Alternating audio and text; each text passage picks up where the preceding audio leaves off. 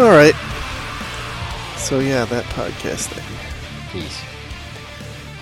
All right, here we go. Today is Monday, January 25th, 2016. See, I got it right this time. And this is episode 146 of the Defensive Security Podcast. My name is Jerry Bell, and joining me tonight, as always, is Mr. Andrew Callett.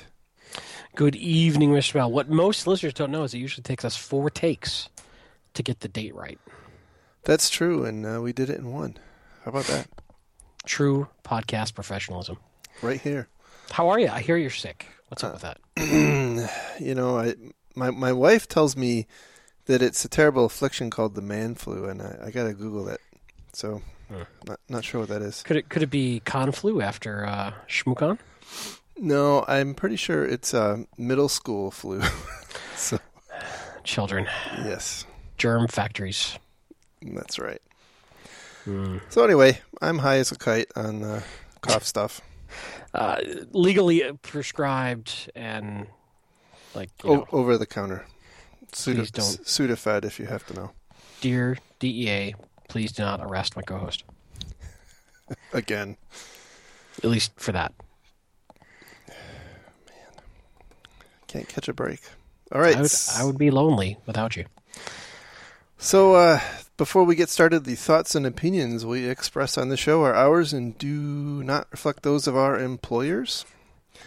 So, getting into some stories before I fall asleep here.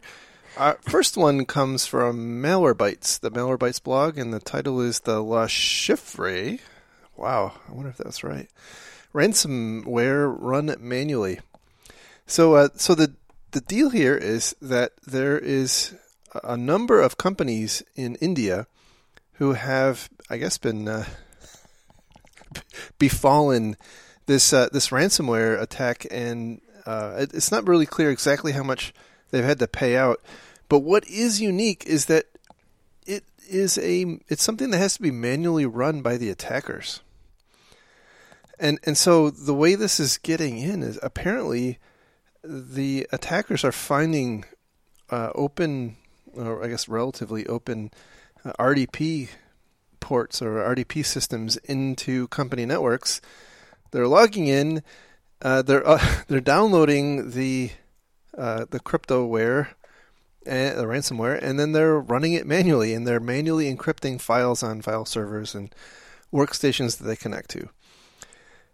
And you know, the Malwarebytes blog basically says there's this piece of ransomware is really lame, but it's really effective.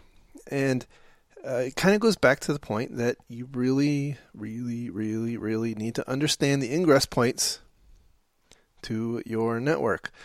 Now, there's not a lot of detail exactly how this happens, and I do wonder, for instance, if they have employees who are, let's say, at home, on their home system, and they might not have split tunnel, or they might allow split tunnel VPNs, and they've got, because everybody likes to RDP into their Windows system, they have it open to the wide open internet. They're a simple scan shows it, and there we go. Well, let's be fair. Most people at home are usually behind some sort of NAT device, though. Fair enough. That's a fair point. I mean, I can understand you would forget this being high, but... Well, but, I would assume that because they're all about convenience, they would have, a DMZ port mapped to their work laptop. That's some fancy stuff right there, man. Because, you want to be able to connect to your work computer from your iPad while you're at, the coffee shop. Because we apparently never stop working, is what we're learning. Anyway, that's all hypothetical, but it makes a hell of a lot more sense than a laptop on a company's network being accessible with RDP from the internet. That makes even less sense. But I think what's interesting about this story is how amateurish this code is, but it works. Yeah, and it doesn't completely. What's interesting is it doesn't completely encrypt the file. It only encrypts the first 8K of data. And the last. Oh, and the last, yes. Yes. Which is interesting. Depending on the data, that may not matter, right? That, again, this is not necessarily representative of all cryptoware, but this particular one is pretty rough, and you could probably find some ways around it. The other thing I found really interesting was in the ransom note, it says, we're not criminals. After 6 months, you get your stuff back automatically. Just ask us. We're just going to keep it safe for 6 months or something. Yeah, and of course it was pinned on Russians because it was compiled with a Russian version of Delphi, so that can only be perpetrated by Russians. And not just Russians. Clearly, nation-state equipped. Yeah, this definitely smells of nation-state right here. Government trained. Yes. In the Spetsnaz coding schools of cyber. What really strikes me, though, is how effective you can be as an attacker with really rudimentary tools. I mean, they literally coded this thing in Delphi. They're using UPX Packer, which anybody can download, and they're manually installing it. Okay, but let's be fair. They can be effective, but over a broad swath of potential targets. Right. Yes. They could be completely failing at 80% of targets. Well, I'm assuming they're using something like Shodan or some search engine to pick the targets they're going to go after. Right. They're probably they probably actually don't spend a ton of time picking their targets because they just use some search engine to pick them for them. Which, by the way, says that hey, maybe you should be trolling Shodan like search engines for your IP space. That's true. And to see what comes up. Although business plan right there. Yeah. Where's the VC money? We will monitor Shodan for you for a small fee of $28,000 a month. And we will call it threat intelligence. Custom, localized threat intelligence. That's right. And since I assume the Shodan database is probably pretty large, we'll call it big data in the cloud too. Yeah. All right. So yeah. There's that story. So is there a specific takeaway on that one other than just, even weak, broke-ass CryptoLocker code works? I think that is a big component of it. I think that the thing that was more interesting to me is just the rudimentary tactics, and also the fact that these organizations are just they're not specifically being targeted because they're in any particular industry. They're just popping up on the internet with an open RDP port, and so you can imagine, if you are in that, if your company is in that boat, how long is it going to take for them to find you? Right. That's my takeaway, and it's a really hard problem because you're playing whack-a-mole, but it really points to the fact that we got to have intrinsically safe architecture designs. So, did you have any other comments? No, it's kind of beating a dead horse of, at least do the basics, people. Yeah, I guess the other thing is backups, right? They did point out that it wasn't associated with this ransomware campaign, but there were others in India where the victims actually lost a lot of money, like millions of dollars. And some of I think on this particular one, some of the allegedly some of the people who have paid were executives. Wow. So, it's, man, I really am becoming convinced that the whole ransomware thing is I hate to say it, the kind of the future of commodity attacks. Well, it's very easy to monetize, and Yeah, it you can go broad. You can grab any target of opportunity, and it's like more effective spam, right? What's the conversion rate of CryptoLocker? Probably pretty good right now. right. Absolutely. So, And the problem is, I think people keep forgetting that they think of CryptoLocker as one attack. It's not. That's merely the payload. So we can keep it, or they can keep adapting CryptoLocker and CryptoLocker type, payloads to any sort of exploit and attack vector. So it's not like we can just buy a good anti-crypto locker tool that gets developed. It doesn't, it's not that simple. It's a highly varied series of different types of attacks to get in the door. yeah, exactly. Exactly right. I mean, like a lot of them, as we've come to know, a lot of them are delivered via email attachments, and I would say probably by volume, the common attack are the attachments. The shipment invoice or the shipment notification or the HR spreadsheet or what have you. Those are probably the most common attacks. But I think to your point, there's a ton of different ways, whether it's web, drive-by exploits, whether it's, like this with people logging into directly into your network, Right. USB drives. There's just a myriad of different ways, and there's all sorts of different variants, like dozens of major categories of ransomware now. So it's a quickly growing area, and I suspect, just given the size of the problem, that we're gonna see something have to change, and I don't know what exactly that's going to be yet. So anyway, it comes down to the fundamentals. This is going to continue to grow until it's not profitable anymore. Right. Which I don't see that happening anytime soon. Yep.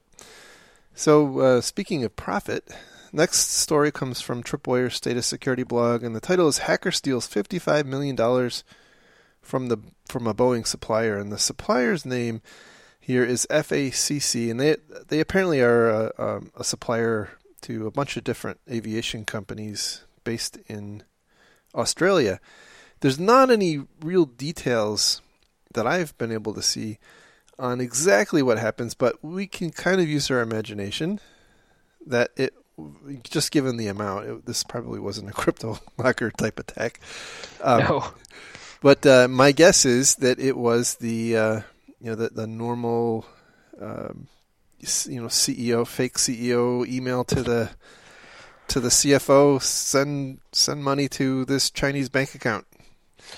Yeah, it certainly seems like it. The way they're couching the language in whatever they're talking about is definitely seems to indicate this wasn't a highly technical attack. It seemed to be more of, like you said, the CEO fraud attack. Right. But man, 55 million is huge. That's a bunch of money. That's massive. Yeah, and I don't know exactly how big FACC is, but they're $55 million smaller right now. They certainly are. They most certainly are. And you're not going to get that money back, so that's tough nuts, man. Yeah, this is an interesting one that's just slowly kind of growing, but when it lands, it is huge. It is a huge impact when it lands. Yeah, and I think what the blog post here was marveling at is that here's a aerospace supplier, right? Somebody, quote, infiltrated their IT systems, whatever that means, and they didn't steal. They weren't after their technology; they were after their money. So, again, quick to monetize, right? Quick to monetize. That's right. Who knows? I mean, there could have been also a way that they got into their bank accounts directly. It could have been they dropped some sort of keylogger on some accountant's desktop, or who knows? I mean, but it looks like they definitely were going after the financials directly. Certainly possible. And when the stakes are $50 million or into the millions of dollars, you've got to believe that the attackers are pretty motivated to find a way to conceal themselves and kind of blend in. That's a damn lot of money. And we have seen in the past where a lot of these attacks, or at least some of these attacks, are the result of one of the executives being phished and the attackers basically monitoring the normal email traffic of one of the executives and kind of learning the lingo and learning the mode of operations, so that when they send their email requesting the money, it blends in. Yeah. And this is something I think more and more executive teams are probably going to have to take a look at and introduce some sort of extra control. Yeah. And teach their people that no matter how convincing the email sounds, to keep it off the radar and blah, blah, blah, which is exactly what these guys do.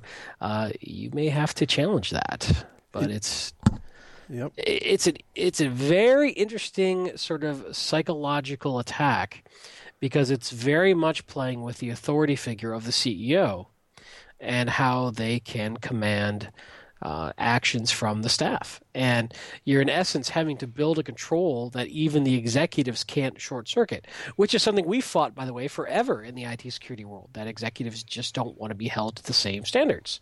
And they're the executives, so they get to make that call. Right.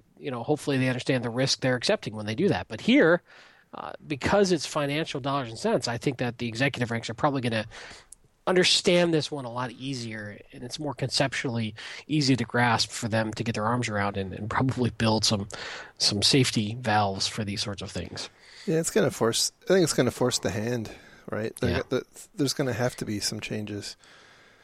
And so I do wonder from that perspective, we in information security land, we have our conferences and training classes and best practices and things like that. I do wonder if in the executive circles, which I guess I'm one now, anyway.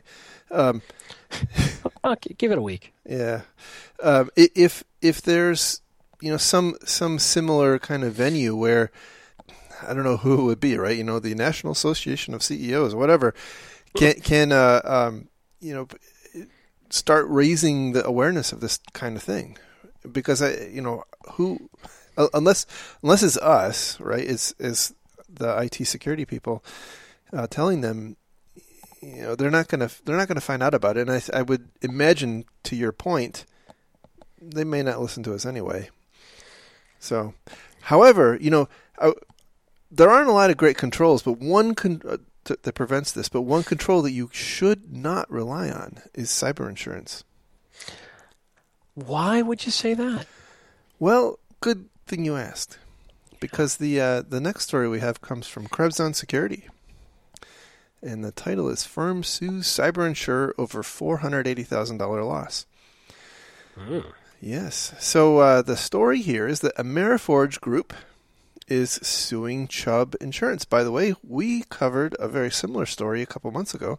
We did. Also suing Chubb Insurance, and similar kind of deal. Although this one has a little more meat in the reason. Can I say for the record, yeah. I once knew a cat that I was very fond of, and his nickname was Senior Chubb Chubb. So whenever I hear about Chubb Group, I think of Senior Chubb Chubb. He was a good cat. That's fantastic. He's gone now. Anyway, sorry. Just reminiscing about cats long gone. It's okay. I'll give you a moment to recompose. No, that's good. Okay. Carry on.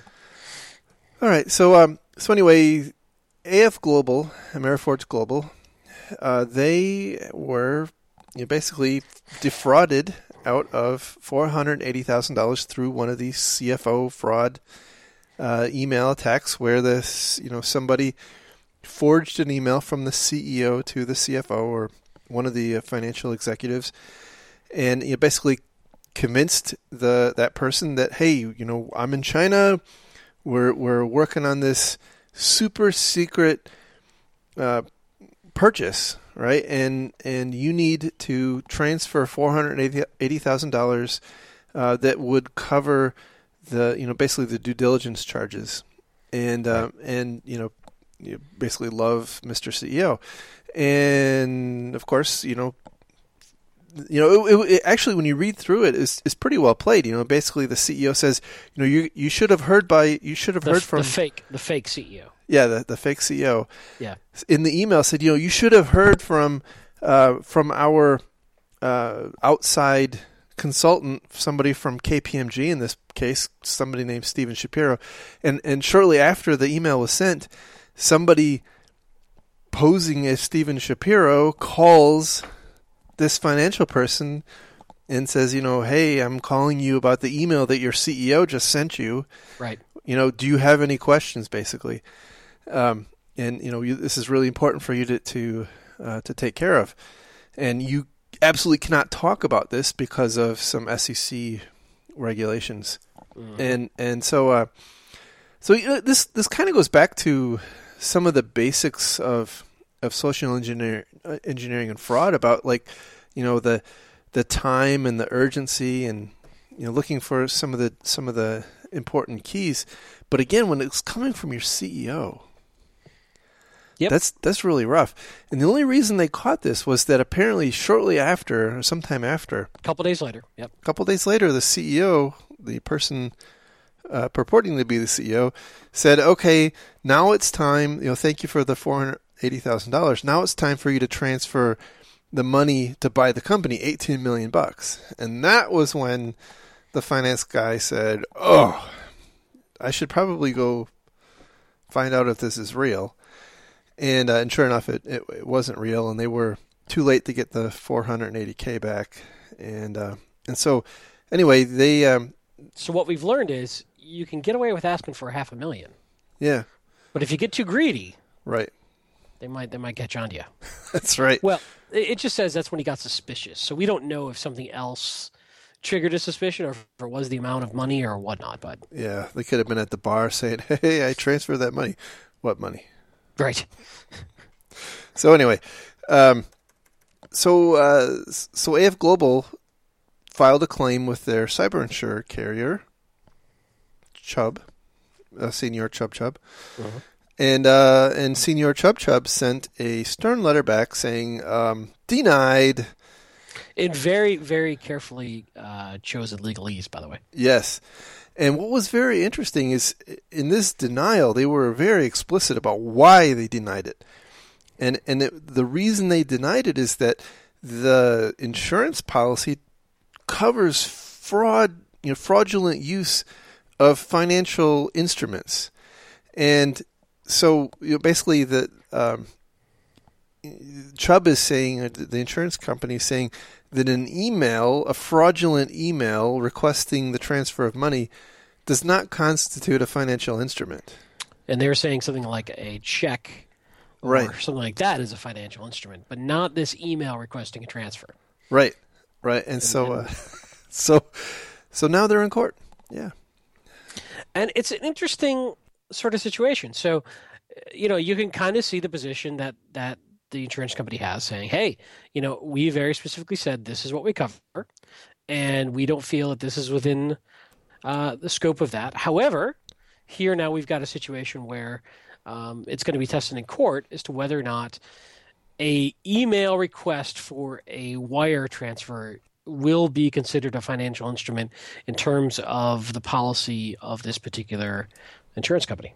Yeah, and I would imagine, just given some of the story we just talked about, right, and some of the others we've talked about in the past, that however this is adjudicated in the courts is going to be pretty important. And well, I imagine that various cyber insurance providers will be rewriting their policy to make this more clear. That's a fair point too. Yes. But I think we do have a challenge here where the concept of a financial instrument, at least in theory, not legally, but in the broader concept, has changed. We have so many other ways of doing things now and communicating now. It's interesting to see how this will play out, I think. Yeah, I agree. There's like we said, this is the second case. The other case was with it was like Metadata. It was a weird company. Yeah, Metadata Solutions is suing Chubb for $4.8 million, So that was a lot bigger, 10 times bigger, in fact, loss. So, I suspect we're, at some point we'll see what happens. Although these can take years, so really difficult to see. I think this is probably also what's going to take to shake out the cyber insurance industry into maturity. It's probably going to have to a series of lawsuits like this. Yeah, I think that's right. And the other interesting thing too is I wonder if, kind of to the point we were talking about, these sorts of cases are going to take away some of the comfort level that, hey, it's okay because we have this insurance policy, right? And, right. And now you don't. The risk. Yeah, we are transferring the risk. Well, I think ultimately what will probably happen, and we've seen some of this already, is that cyber insurance companies are going to become their own auditors, right, to the companies they employ, or sorry, not employ, but insure at certain levels of insurance rates. You're asking for $10 million of coverage. Okay, we're sending 2 auditors out there for 2 weeks a year, and we want to know what you're doing before we sign off on that. Possibly so. I can't help but wonder if we'll see something more interesting develop in terms of insurance that specifically covers this risk, because there isn't assuming this plays out in the insurance company's favor, this is a risk that I'm not sure an audit would catch, right? Because it's something against a human. Now maybe possibly process controls, right? Yeah, right. They could say, what are your process controls for this sort of thing? Right. I mean, hell, if I'm a red team company, I'm probably going to start adding this to my social engineering attempts. Well, absolutely. If allowed by the customer. But I guess the thing is, again, we don't know. I'm not exactly sure how big AmeriForge is, or how big Metadata was, or how big the last company we talked about was. But if assuming these lawsuits don't go through, that money's just gone. I mean, it's gone. You're not getting it back, and that could be really devastating to a company. I mean, that could be their payroll, and so.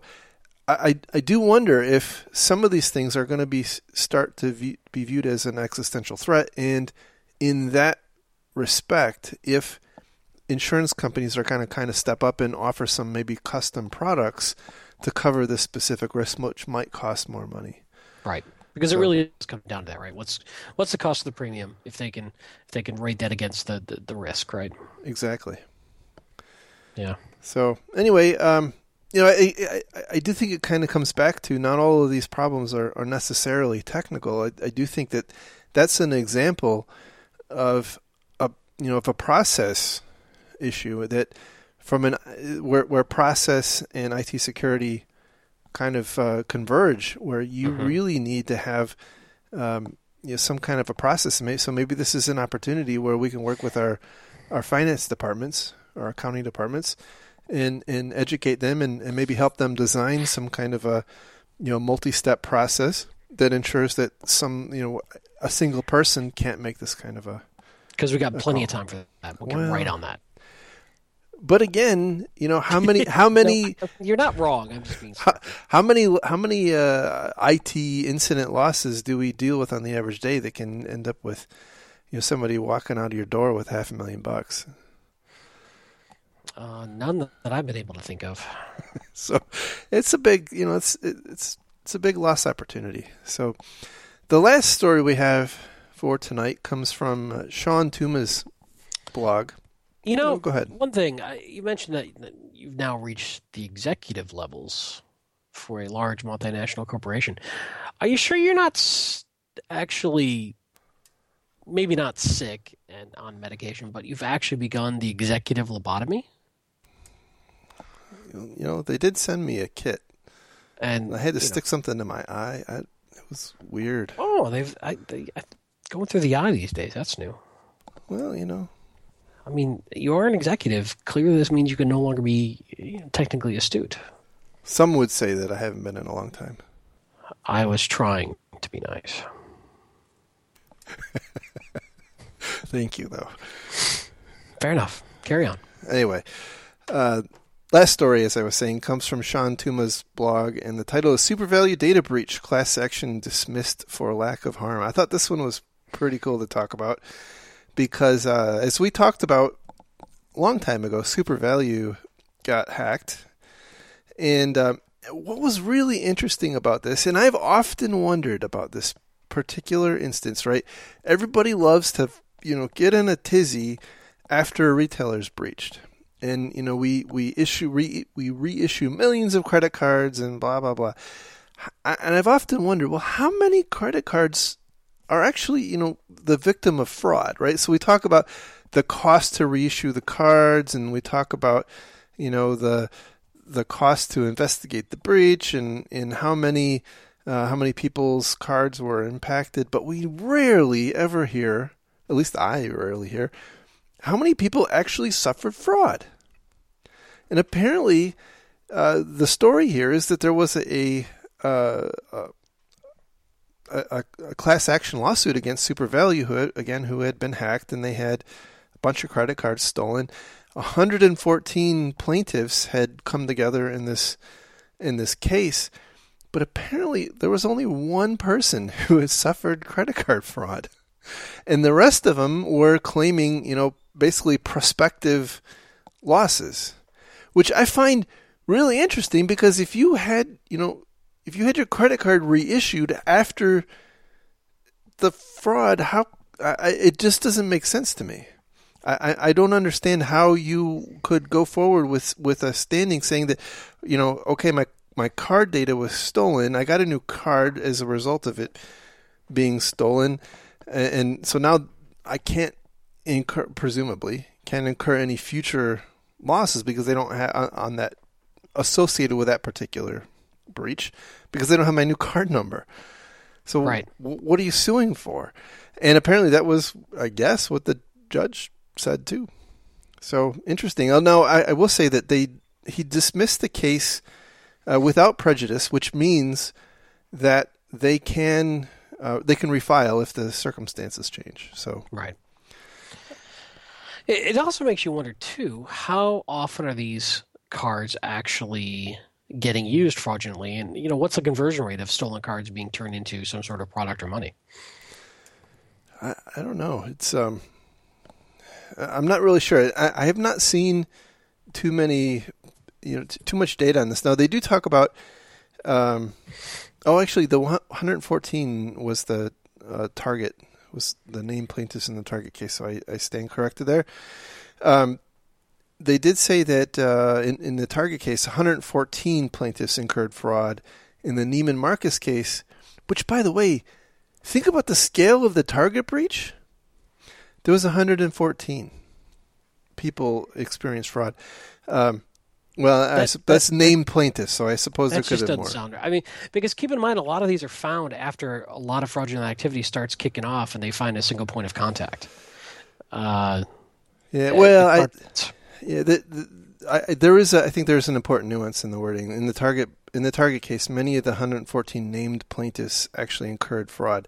So that just means that of the people, there was only 114 people on this case. There could have been many more who incurred fraud, but they did say, then they go on to say that in the Neiman Marcus case, more than 9,200 customers experienced fraudulent charges.